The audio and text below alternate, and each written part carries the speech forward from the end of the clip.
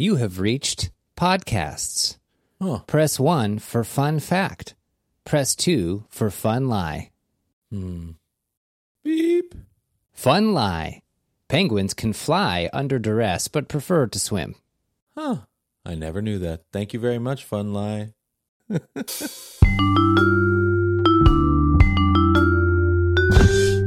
My first fact is a holiday-related fact. We're getting into that time of year. We're in the U.S. Well, hold on. Canadian Thanksgiving is in August, right? Just kidding. Just kidding. You had me. I was like, what? No, so we've had our Thanksgiving pretty recently, and then by the time the episode will be out, the American Thanksgiving will likely an event in the past. Yeah, or slightly past. And Halloween has happened. Halloween has happened, and then obviously, more things are year-end holidays, more coming. And so this had come to mind as Canadian Thanksgiving passed on, and I wanted to kind of understand. You can just call it Thanksgiving because you're a Canadian. Real Thanksgiving. Well, just Thanksgiving, I think. Just Thanksgiving. Fun fact. Cranberry sauce cans are labeled upside down, that is with the opening on the bottom rather than the top, so you can more easily get the sauce out of the can. Okay, but is this like a metaphorical puzzle? Is this like a paradox of slippery linguistics? If the can is labeled in a way to get you to open the quote unquote bottom, is that not in effect the top? Yeah, so this was part of what I grappled with and why I found this interesting. Yeah. So if you've seen modern cranberry sauce cans, certainly like the big brand ones, you see the can and it's like quote unquote upside down, in that like the opening is on the bottom. If you look at the label, normal way is up, the opening is on the bottom, and you can turn it upside down, obviously. But there's a little bit of like, is it labeled upside down or is the can upside down? But like people will put the can so the label reads up. And so rather than like, it hasn't canned upside down, they just put the label upside down and then you put it right side up. And so you're kind of doing the work for them. Is there a brand of cranberry sauce you're thinking of here? Because I'm not sure if all cranberry sauces are functioning this way. Yeah, I'm sure that there's some brands that do. So like Ocean Spray, at least in Canada, is like the default most common. Actually, I hadn't done that level of research. Do they have Ocean Spray cranberry sauce in the U.S.? Or I don't know. Are you up on your... They do. They do. Okay. Yeah, so now I'm trying to find. Okay, so I'm looking at this bottle of Ocean Berry cranberry sauce. But it has to be a can. I'm in can. Yeah, sorry. I'm trying to figure out how to know that that's the top versus the bottom. Well, so the top is like the part that you open has like a lip and an indent. Okay, so that's on the top. That's normally on the top of a can, yeah. But for the Ocean Spray cranberry sauce, and I think other kinds of cranberry sauce now, because they print the label upside down, you sort of, because you would stock both at the store and on your own shelf, you tend to put the label so the text reads normal orientation, and so the openable part of the can is on the bottom, the way that it's put on the shelf. This is so weird. Okay, so I'm looking at this can. It's kind of hard to tell in like a side shot. Sure, but it does look like, and there's no like arrow, at least on the front, like pointing down saying like open from here. Mm-hmm. But what you're saying is, see, because I misunderstood you, because like I was thinking of like the ketchup bottle, where typically the opening part would be on the top, but the Heinz ketchup has like ketchup bottles where the label is printed what you would call upside down. Yeah. Those squeezable ketchup bottles do this, and actually for the same reason, right? They do it for the same reason. To make it easier to come out. It means you come out because then the air bubble, if you put it so that the opening is in the bottom, the air bubble will go to the top, and then the product is right where you open it. So the cranberry sauce is really important because you want to make sure you can open the can, and then you can shake the can of cranberry sauce out, and then you get like the jelly has like the ripples from the edge of the can still indented in it. Yeah. To give it that extra delicious shape. Otherwise it doesn't taste good. Everybody knows that. All the Europeans are like confused and horrified. Like, why are we talking about? No, my wife's just like, I hate this so much. Like, why does he like this? But yeah, cranberry sauce in a can is delicious, folks. Yeah, but only this one time of year. Yeah, the rest of the time. But I have nothing to say about it. My point, I'm in a perhaps for reasons that will become more clear later. I'm in a more like meta frame of mind or whatever. Not the not the large tech company. That just because the can company designed the can thinking that people would print the label in one direction, therefore the top would be the part you opened it from. Just because they did that, and then Heinz or whatever, Ocean Spray, puts the label the other way, it doesn't mean that you're opening it like that's not the top anymore. Now it's just the bottom. You just open it from the bottom. Yeah, so there's a question is like, is the top of the can the part of the can above the text when the text is oriented in the way that a human would? Or is the top of the can the part that opens? And I would say the top of the can is like when at the can manufacturing, because the can making plant doesn't know that this is going to be. Yeah, they intend the top to be on a certain side, but I don't care. Yeah, the can, as far as the can creating factory thinks that this is the opening part is the top of the can. For sure. They'll probably refer to it that way. But then Ocean Spray is like, no, you can't tell us how to do things. That's right. And like, I don't care what you say is the top. And now the top's the bottom, bottom's the top. We decide the top of our product. Yeah, exactly. So I think the top is whichever side you guess you could get even more like interesting with this and say, well, is the top what Ocean Spray tells you the top is, or you just listen to the man and it's whatever side you put it up. Yeah, well, if you're like, you can't control me, and then you stock it with the label upside down, then you can't get the stuff. You have to defile it with a knife in order to get it out of the top is whichever side is on top. I mean, at the moment that you're looking at the can. Well, so like if you rotate it, suddenly the top is just relative. So like if you turn it on its side, then the top is the side now. No, well, when you talk about, if you point at a can and say like, I feel like we've gotten off track. No, if you point at a can and say like, tap that on the top, you would tap whichever. Like it's situational, obviously. Yeah. But I would say that in the case of Ocean Spray and the canning company or the can manufacturer company, I think Ocean Spray wins that one. Yeah, I think so too. Okay, thank you. I like this little detail because it's one of those like things where they did a very simple change that took almost no cost but helped everyone. It's just a thought idea, or it's an idea, a thought technology, which is like, hey, if we put the label upside down, then everyone has a bit of an easier time with this thing. I mean, you're slightly younger than me, but we're of a similar age. I'm sure you remember. Well, I don't know if you had them in Canada, but did you have the Heinz ketchup commercials, which were all about how you needed to wait for the ketchup to come out? Yes, I've seen this. Which is a genius marketing idea, right? Because they're taking... If you're in the marketing department, you're like, well, what can I do? People don't like that it takes so long for the ketchup to come out. But it's like, let's make it a thing. If good marketing, like great marketing, takes something that is objectively not awesome and makes it something that you're like, oh, okay. Like it makes it you turn a weakness into a strength or whatever. And I mean, whether or not they totally pulled that off, I don't know. But those were good ads. They were fun. But I also remember like, being a kid and you're like trying to get the ketchup out and it's like not coming and you're like banging it or you're doing stuff and then way too much of it comes at once and then you're sad. Mm-hmm. So they flipped it around and now it's just really easy to get the ketchup out. I mean, squeeze bottles help too, but still it's just way easier to get ketchup out. I don't even like ketchup. That's a fun fact for no one, but it is easy to get ketchup out now. Yeah, and in this way, there's little ideas. There's something kind of brings me joy. There's little ideas that when we come across them, from then on, that thing is better. It doesn't necessarily mean that it was more expensive to make that or whatever. No, it could be cheaper. It could be the same. At any point, like cranberry sauce canning was invented 100 years ago or something. At any point in the past or future, it might have been 100 more years before someone realizes like, hey, we could do this thing. But once they do it, it's like, well, it's obviously better. And then that's just the way it is now. Totally. And for non-American/Canadians, if you ever get a chance to try this, you probably won't like it, but it is delicious. You're like, what is this thing? It's like a gelatinous, delicious, terrible treat. Holiday dishes tend to be that way. Like they often... They can be, for sure. Certainly there's some exceptions, but often there's like a holiday... If something is something you only bring around in the holidays, that may be an indication like, is it that great? Yeah, that's a good point. So, Alan, I want to take you on simultaneously 2 journeys backwards in time. Oh, okay. Simultaneous backwards journeys in a 4-dimensional time cube. Yeah, so one of those journeys is a few weeks.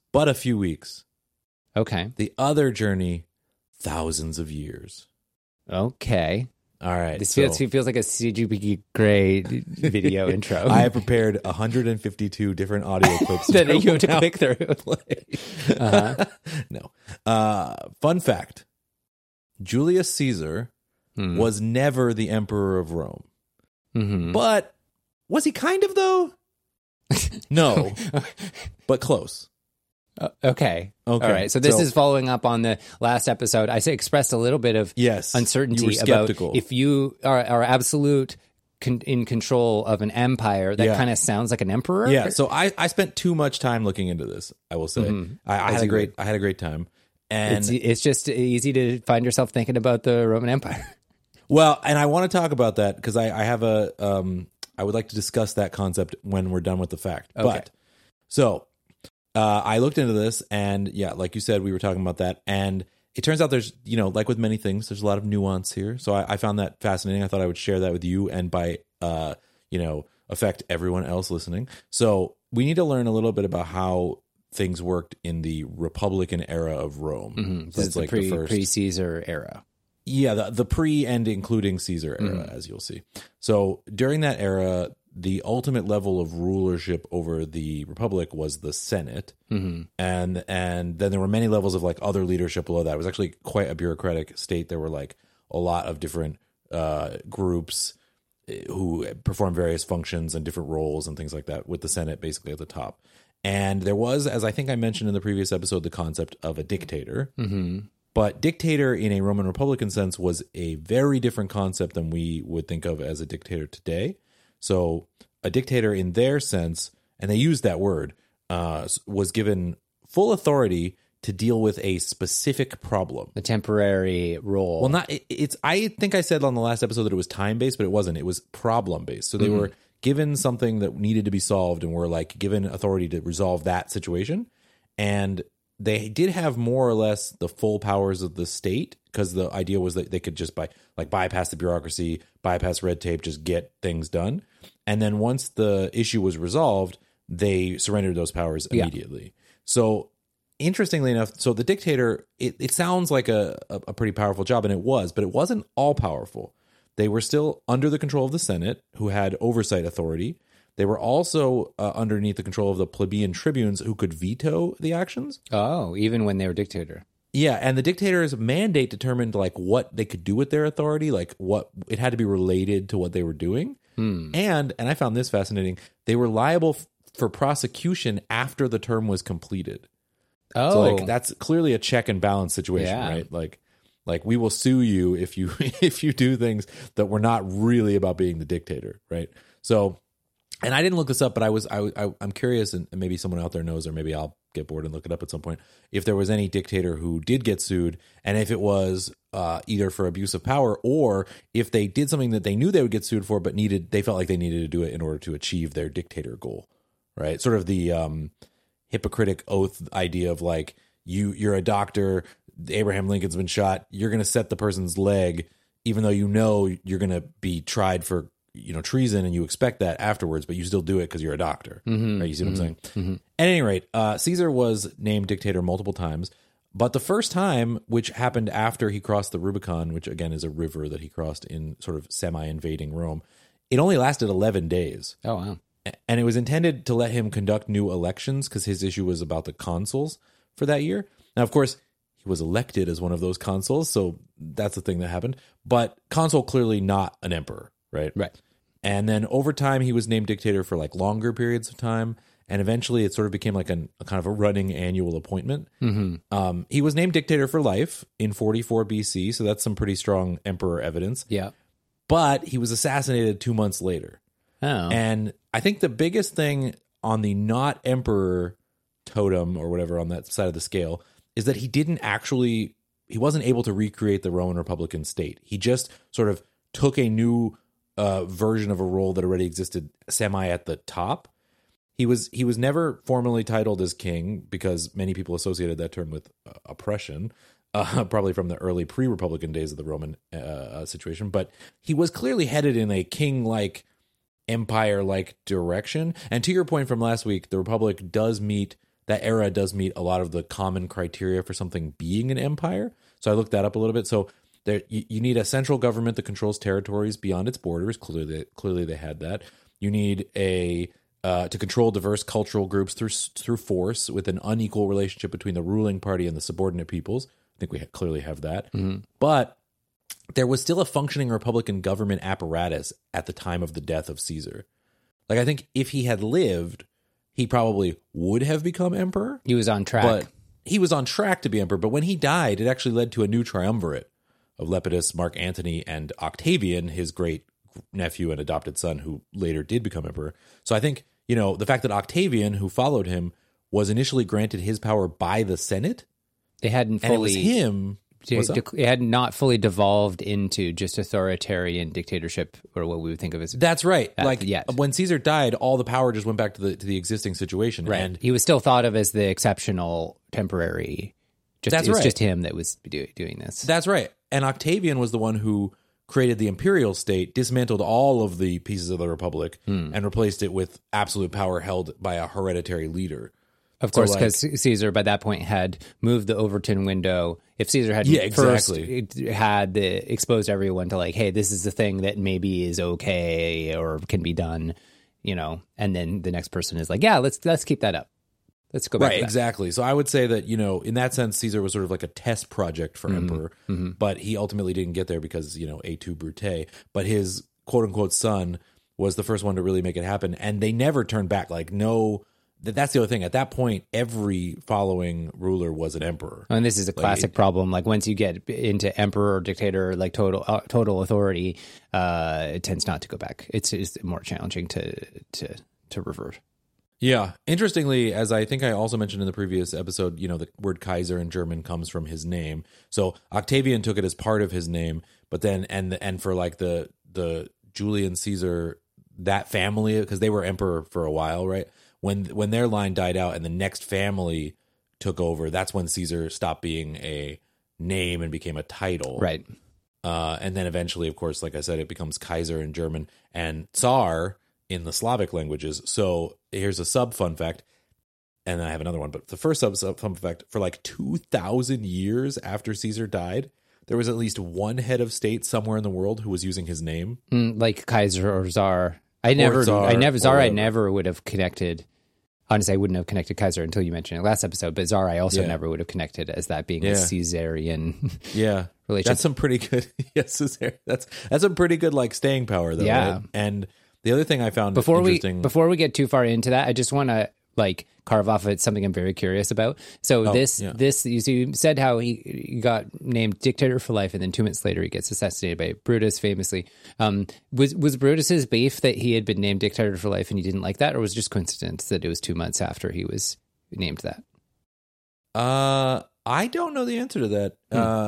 I think that my understanding was that there was a the plan. Well, I know that it wasn't because of that, because I know that the plan started quite a bit before he was actually assassinated. So he was assassinated in I think March of 44, and it started in summer of 45, something like that. So it was around for quite a while. I think that my understanding, and again, I didn't intend to talk about this, but my understanding was that he had a coalition that he had built during the Civil War, and it was kind of breaking down. Right. And a lot of those other people who had kind of supported him at that time were kind of not as excited about supporting him anymore, primarily because they would have been candidates in the consular elections, and he was kind of having sham elections at that point, more or less.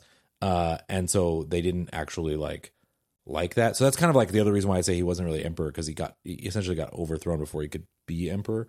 But they basically just public opinion kind of turned against him, and he had policies that people didn't like. I mean, it just wasn't. Yeah, it's he was very actually the fact I was going to share next kind of I think ties into what happened to him, which is that he in addition to all of everything I said, a lot of the early populist leaders, think of Napoleon and then later Mussolini, they identified themselves pre-populism as a term as Caesarists. Oh, which interesting. Was meant to indicate that their belief that the rule should be by a charismatic strongman using a cult of personality. Mm-hmm. So he kind of creates, at least in Europe, he creates that concept of populist dictator. And I think what we've seen is that often when someone like that does actually get elected or get chosen or becomes the ruler, the popularity fades when they actually have to do stuff, because you do anything and someone's going to be upset. Yeah, of course. But it always sounds nice, like, oh man, it'd be so much simpler if we just get away with all this bureaucracy. We could be so much more efficient if we could just decisively do things. That's right. And I mean, when you have that system, not everything is bad. Some stuff is good and some stuff is bad, no matter what your perspective is, basically. Right? There's going to be something you like and something you don't like. The problem is it's completely at the whims of one person, and that generally doesn't. It very rarely in history does that work out well. But so I found all that fascinating, and I think we now agree, not an emperor, but very close. Really, almost made it there, didn't quite get there. But the subject that I want to discuss now is we've joked now on 2 episodes about this thing where men think about the Roman Empire a lot. Why do you think that is? Why do I think men think about the Roman Empire a lot? Well, because you claim you think about it a lot. I claim that I think about it just a normal amount. Just what did you say? Every couple of weeks? I don't know. Like every couple of weeks, every couple of days. Every week or two, Well, I definitely feel like I think about historical events a lot more than I used to, because I now have a podcast where we talk about facts, and then I have a kid who's 7 years old and is constantly asking me complicated questions like, who started World War II and why? Right? And then I'm like, oh, wow. Just like, hold on. Your kid is 6. She's 7 now, but like through ages 5, 6, and 7, she's really. How did she even know? Well, it comes from a string of questions. Like at the end of the day, it's bedtime. She starts winding down. Her brain starts opening up, and she starts thinking and wondering about things. And so it'll come from like, okay, we just had Remembrance Day, and she'll ask a question like, is there going to be a war in Canada? And so I try to give like age appropriate questions like, well, wars. We're very lucky in Canada. There has not been much war here, and it would be very surprising. Or so I'll say something like that. Like, I just say like, we don't expect that. It would be very surprising. Yeah, it would be very surprising. We're a peaceful country or something like that. And then she thinks about it for a while, and then maybe the next night or later the night, she asks, if there's a war, would you be in it? And and then I'm like, I'm probably too old.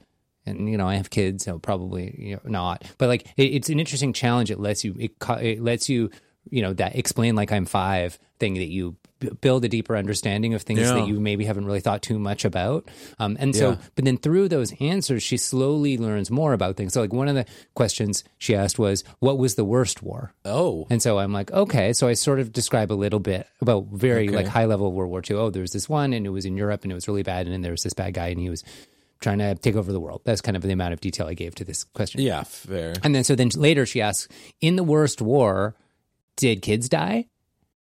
Oh, right. And then so like these questions build on, and I try to not lie, but I also try to not give more detail. You can't lie. Right, you don't want to lie, but also like you try to just kind of focus on and try to build it in a way that you reveal information that maybe gives a little bit of understanding, but it also just cause undue anxiety that like now World War III is starting tomorrow and it's going to be in our town, right? Which is just that's the that by the way is a real challenge, I think, because I have to do the 4-year-old version of this, right? And it's not at that age. He doesn't know what war is, but he'll ask things like, about death. Right? That's a big thing on his mind. Like, oh, is this person still alive or dead? Like, he'll ask about relatives if I talk about my grandparents or things like that. And then he'll be like, why did they die? Or like, why do we have to die? Or I don't want to die. This, that thing. And then we have to talk it through. And I'm like, I have to be, I'm like, I want to be honest about how I feel about that subject. And everyone probably has their own take. But I'm trying really, really hard to like give him information that is, helpful to the place he's coming from, but isn't going to trigger him like not being able to sleep. Yeah. Right. Because he's and only once so far have I actually had to be like, we're going to talk about this when you're older. Because I forget how I handled it. I don't think that's exactly what I said, but he was there's some serious stuff in my family's history that about, and he asked a question in that direction, and it's just like, oh yeah, there's no 4-year-old acceptable version of this right now, right? Like, so I'm just like, okay, well, it's complicated to keep, I don't remember what I said, but I had to kind of get out of that. But again, I didn't lie, right? I think it's really, really, really important, certainly to me, not to lie about it, but it does present quite a challenge. Yeah, I got a long way before. I kind of had this mental model. It's like, no, I think I should be able to give an answer. And then I got a little bit more recently. I got a couple of questions that kind of verged into like sort of questions that, in order to answer the question appropriately, I kind of had to explain the concept of like, for example, like sexual violence. Oh, good Lord. And then it's like, how I don't think I'm certainly not prepared to answer this question in a way. And so, but like like body safety and things like that are really important things you want to teach to kids. But very like important. It can be difficult off the top of your head when asked a question of like, oh, why wouldn't you? Or why, she had the concept that like adults could get in trouble for something interacting with kids in some way, or something around body safety thing. And then she like asked like kind of the next layer question behind that, and I was like, how? I think it might have been like, oh, why would grown-ups want to do that or something like that? And I was just like, and I'm like. And I pride myself in being able to like take a moment and explain something in like a safe, thoughtful way. But in that one, I was just like, I don't know. I don't have a. I don't. I do. Yeah, I actually think that that's great. Like one thing I have really done intentionally with my kids is, well, it's two things actually. One is saying like, not on this subject, but like if they want to know something about something that I just don't know, but it's not it's an age appropriate question. I'll just be like, oh, I don't know. Should we try to find out? And then we go and look it up. Yeah, I'm really eager to do that. And that's, I think, one of those, like, oh, I get a chance to, like, show my values, like, express curiosity. Totally.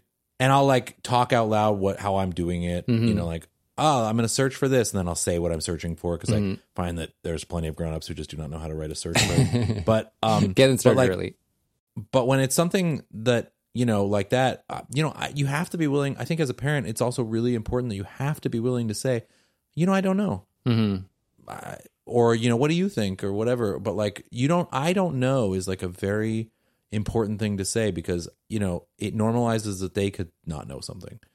And of course they don't know anything, but you don't want to teach kids that they need to pretend like they know stuff when they don't know it. Yeah. It was the same. It's in the same vein of the thing that I'm always going way out of my way, because I struggle with as a kid, is like, practice is great. It's like, oh, but this thing came up poorly. It's like, well, you know what? That's great, because then you practice and now it can be better next time or whatever. Yeah, you're practicing. The point is not to be great at everything. Yeah. There's a great Kurt Vonnegut quote about that now I'm blanking on, but something about like, being good at things isn't the point of doing them. Yes.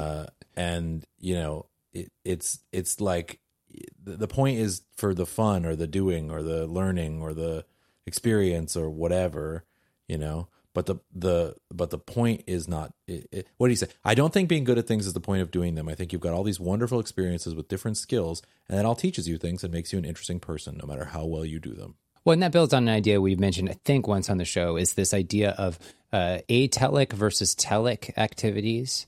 That is a term that I do not remember us talking about. So a telic activity is what you default think of when you're trying to accomplish a task. Well, why do you go to university? Probably so you can maybe get your degree, you can finish it. Yeah, and learn this thing. And like, why do you do most of the things, especially early in life, a lot of your big goals? It's like, I want to get a job so I can have an income, so I can have a home, so I can live, and I want to get food so that I don't die of starvation, or whatever your like base layer of goals.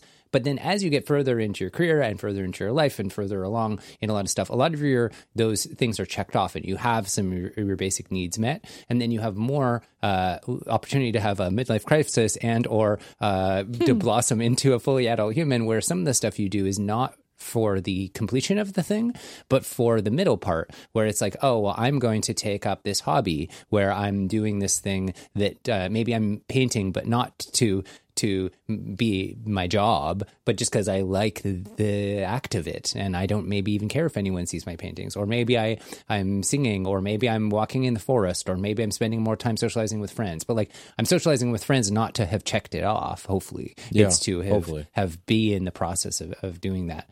And so that's like I think a useful mental model for folks like ourselves, which are getting into that kind of middle career where we've got maybe accomplished a lot of the things we imagined when we were maybe 15. That's like, oh, I want to have done these things. And then you have done a lot of those. And then it's like, well, how should I be spending my time? And if you're only focused on achieving as opposed to the doing part, then it can lead you a bit off track. Very well said, although I will like to point out that none of that answers the question about why do you think about the Roman Empire so much? Well, it answered, the part of it is that explaining things to my kids, it will come up like, oh, well, how did they invent pipes? And like, oh, well, what's an emperor? Or what is an empire or whatever, So questions will come up sometimes where they'll touch on that. Or I'll be doing research for a fact, like, oh, when did this, how long did honey, last? And then it's like, oh, someone dug up honey from the Roman Empire or whatever. Roman Empire. I do get exposed to it more from that. Okay, fair enough. But why else? Like, why do I think there's and maybe this is actually just from exposure to our media and reading and stuff like that. Maybe something we've done as a society is like kind of building up previous empires, but especially the Roman Empire, like in terms of being like, this is a really important historical moment. It's like the originator of a bunch of cultural things. I would say I think of the Greek, like the I don't know what to call states. Yeah, the Greek city-states also often disproportionately more to maybe how important they are. Like I think of the Greek city-states and the stories and the mythology of that a lot more often than I think of like the equivalents in India or China or things like that, even though those probably also originated maybe equal or more amounts of technology and things like that. But I think there's just a disproportionate amount of our media and stories and things in our language and culture, I think, that represent those stories. I don't know. It's not a very well formed answer to your question. I mean, the Ottoman Empire was around for like 600 years. Right. You probably don't think about it very much. No, when the Ottoman Empire comes up, often it's in the context of like World War I, and that's not like the most interesting. No, but the Ottoman Empire was around for a really long time and did a lot of very interesting things. Yeah. And you just don't think about it. And the Byzantine Empire, which you probably don't think of as the Roman Empire, lasted for like 1,000 years. Right. And like there's, and obviously various Chinese empires. I mean, there's just like a lot of empires that lasted for just an insanely long time. Mm-hmm. Right. And the Ottoman Empire at its absolute peak, which I think was like in the 1680s, something like that, was massive. Right. Like covered huge portions of the known world. Right. Like all of like the North Africa, the Middle East, up through, even into Europe, even into like, modern day Bulgaria and places like that, like Moldavia and different places. It was huge, right? So it's just so fascinating that the Roman Empire is the one that really captures. And I imagine that that's partially true because, many Americans are descendants of people from Roman occupied places. Yeah. Yeah. I mean, certainly there's been times where I was thinking through or reading about something about somewhere in Western Europe, in France or in England or in Ireland or something like that. And so maybe a little bit less so in Ireland. But then like a story will be like, oh, actually this city was founded as a Roman or was like reformed as a Roman or whatever. And so like threads come up in these Western European That's right. Historical. Because it's all of Europe, basically. I mean, it's all of Western and Eastern Europe, all the way through, modern day Turkey, all the way to, modern day Middle East, all the way to North Africa, all the way, it's massive at its peak, which, by the way, was in 117 AD, the peak of the Roman Empire at the time of Trajan's death. But like, it's just, I don't know. I don't think about the Roman Empire that often. I've said this before. I don't think I think about it that often. So I just find it fascinating that you do, and apparently many men do. And we could also get into why men, but like, it's just a fascinating subject to me. Why Roman Empire? Well, I think there's an underlying fascinating subject, which is like, and which sociologists and historians, and I think there's a lot, I'm sure there's been a lot of actual scholarly work done on this question, and so I'm very kind of naive to it. But the things that take up a lot of air and take up a lot of space in our culture and in our writing and in our minds, like why do I think about Tokyo and Paris and London and New York 100 times as much as I think of like Dhaka, Istanbul, Bangladesh, Mexico City. Yeah, right. Like Mexico City or like Bangladesh has like one of the top 10 biggest cities in the world. But how often do people in our cultural bubble talk about that? And like there's some reasons for that that are just sort of pragmatic of like, oh, where are the big exporters of culture. Whereas like I think of Korea a lot more often than I might think of some other countries with the same population, Right. because there's more Right.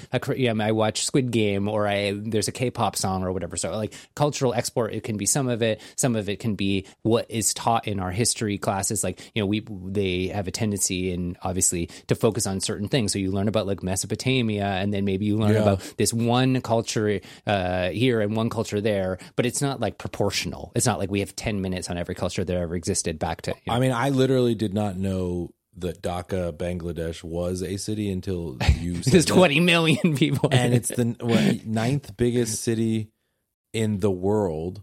Apparently 10 million people official, although UN. Well, then there's like the estimates is agglomerations. 19. Yeah. It depends how for you sure. rank it. Yeah. Yeah, of course. But it's the ninth biggest city in the world. I definitely have thought about the previous 8 way more often than I think about that one. Right. Like Tokyo, Delhi, Shanghai, Sao Paulo, Mexico City, Cairo, Mumbai, Beijing. I've literally never heard the word Dhaka, Bangladesh, to my knowledge before now.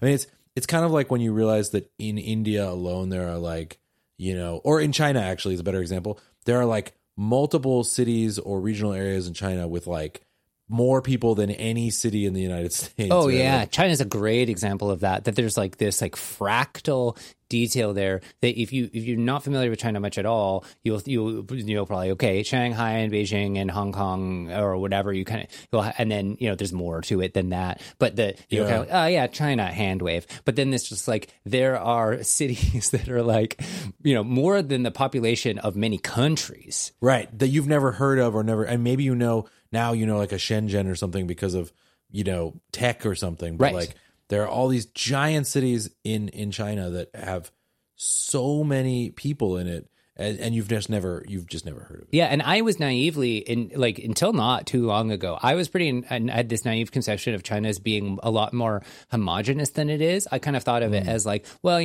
maybe kind of cities like Shanghai and Hong Kong that were originally colonies that had some more foreign influence, maybe have more sort of variance in the culture and architecture than the other cities. But then there's all these cities that have maybe been centrally planned and they're all kind of similar and the populations are relatively homogenous. But in practice, like there's so many like sub-dialects and like subcultures, and there's different food influences, and there's like the Muslim part of the country and like things like that. Like there's all these like patchworks that have made up this like history of this billion-person country that we're mostly in our culture like just kind of isolated from any of that detail.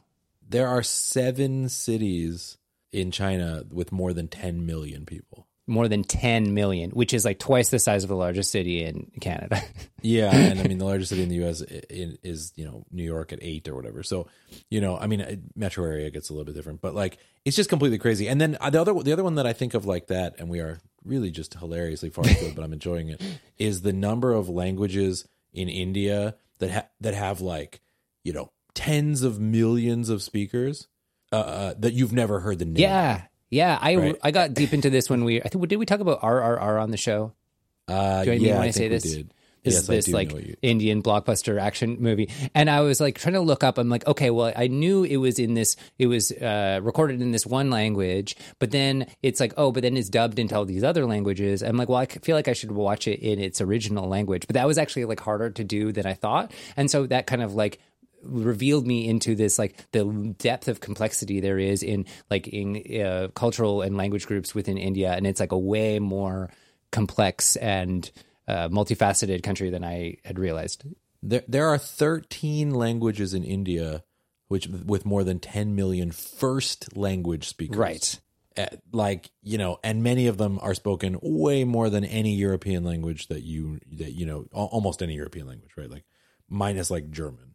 Right, it's just insane. I mean, there are 528 million people whose first language is Hindi, okay, but there's also 34 million people whose first language is Malayalam, which I am learning of now and am not pronouncing correctly, I'm sure. And then you also end up with these sub like bubbles and things like I would think of like I knew maybe I wouldn't say of course, but like I think it's relatively well known that like Hindi is the most common language in India. Sure. But if you had asked me 10 years ago, well, what's the second most common language in India? I would say, well, it's probably Punjabi because most of the Indian people that I know here in Vancouver are from that region and that language. 11th. It's 11th, right? Yeah. There's no 10 languages more common in India than that. But then there's like this concentration of expats who've come from That's this right. area. It's who you know, right? Number 2, by the way, is Bengali. Number 3 is Marathi. I know someone who speaks Marathi. Telugu, Tamil, Gujarati. I mean, there's just so many of these. You know, it's just, you know, crazy. I mean, I recently learned about that. I mentioned a language on a previous episode that someone at work speaks, Kannada, that I had never heard of before. It has 44 million native speakers, right? Like, you know, it's just insane. It's wild. So those kinds of things where you just, you know, it's such a, in some sense, it's such a small world that we live in. So maybe then it's like, well, the Roman Empire is the only empire, and then it's like the Persian Empire is fascinating, and nobody knows about it. You know, in the U.S. or in Canada for the most part. Yeah, I think there's a bit of a tendency in media, because so much of our awareness of obviously the world and our entire history is more complicated than any one person could fully understand every single detail of every single story. For sure. But there's a disproportionate over-representation and re-representation of stories that we're already kind of familiar with. And so if a story was going to be branded or is going to be a movie or is going to be a book, they're going to disproportionately represent something that you've already heard of, a retelling of the Greek mythology that you've already kind of familiar with. Yeah, rather but than, all new. You've Right. never seen it like this before, folks. right. Rather than there was this like really interesting story from 1800s India. You know what I mean? Like, not I want there's- that movie. Yeah. That's my stake in the ground. How the heck are we going to end this podcast? We're doing a podcast. What year is it? Do you have some follow-up you wanted to do? I have a little bit of follow up. Let's cap this up. So last episode we were talking about bees. Bees. bees. Nature's bees. Bees. Nature's bees. Yeah. And you asked the question, well, why do bees make honey? And I speculated that they make honey to feed their young. Feed their young. That's what you said. You said that. That is not why. They on don't. this That's not the podcast. reason. I speculated that. I think I was clear that I was guessing, but I was like, yeah, that think you seems were. true. I think you were too. That's not why. They don't do No? it for that reason. No. Why do they do it? They do it to survive the winter. Oh, that keeps them warm? It's like they're little acorns in the tree. No, like they eat it when there's no... Oh, it's because they're just going around eating no other stuff in the food. flowers, right? the And then flowers are go gone. away. They need something to eat. Yeah, and so bees, some species of bees and wasps and stuff, the colony kind of dies out, and then just like the queen will winter over and then restart again. But honeybees, they make honey, and then some of the bees, apparently there's like certain bees get born that are maybe more hardy in the winter that can survive longer, but they eat the honey that keeps them alive, and then the colony doesn't have to start from like a single individual next year. Yeah. Yeah. Well, that is incredibly interesting. And it turns out that the truth is more interesting than the speculation. Yeah, I like that more than the feed. Feed the young is just kind of cliche, you know? Yeah. It's kind of like obvious. Yeah, there you go. That's why bees make honey. But still, you still shouldn't eat the cursed honey. Don't eat the cursed honey.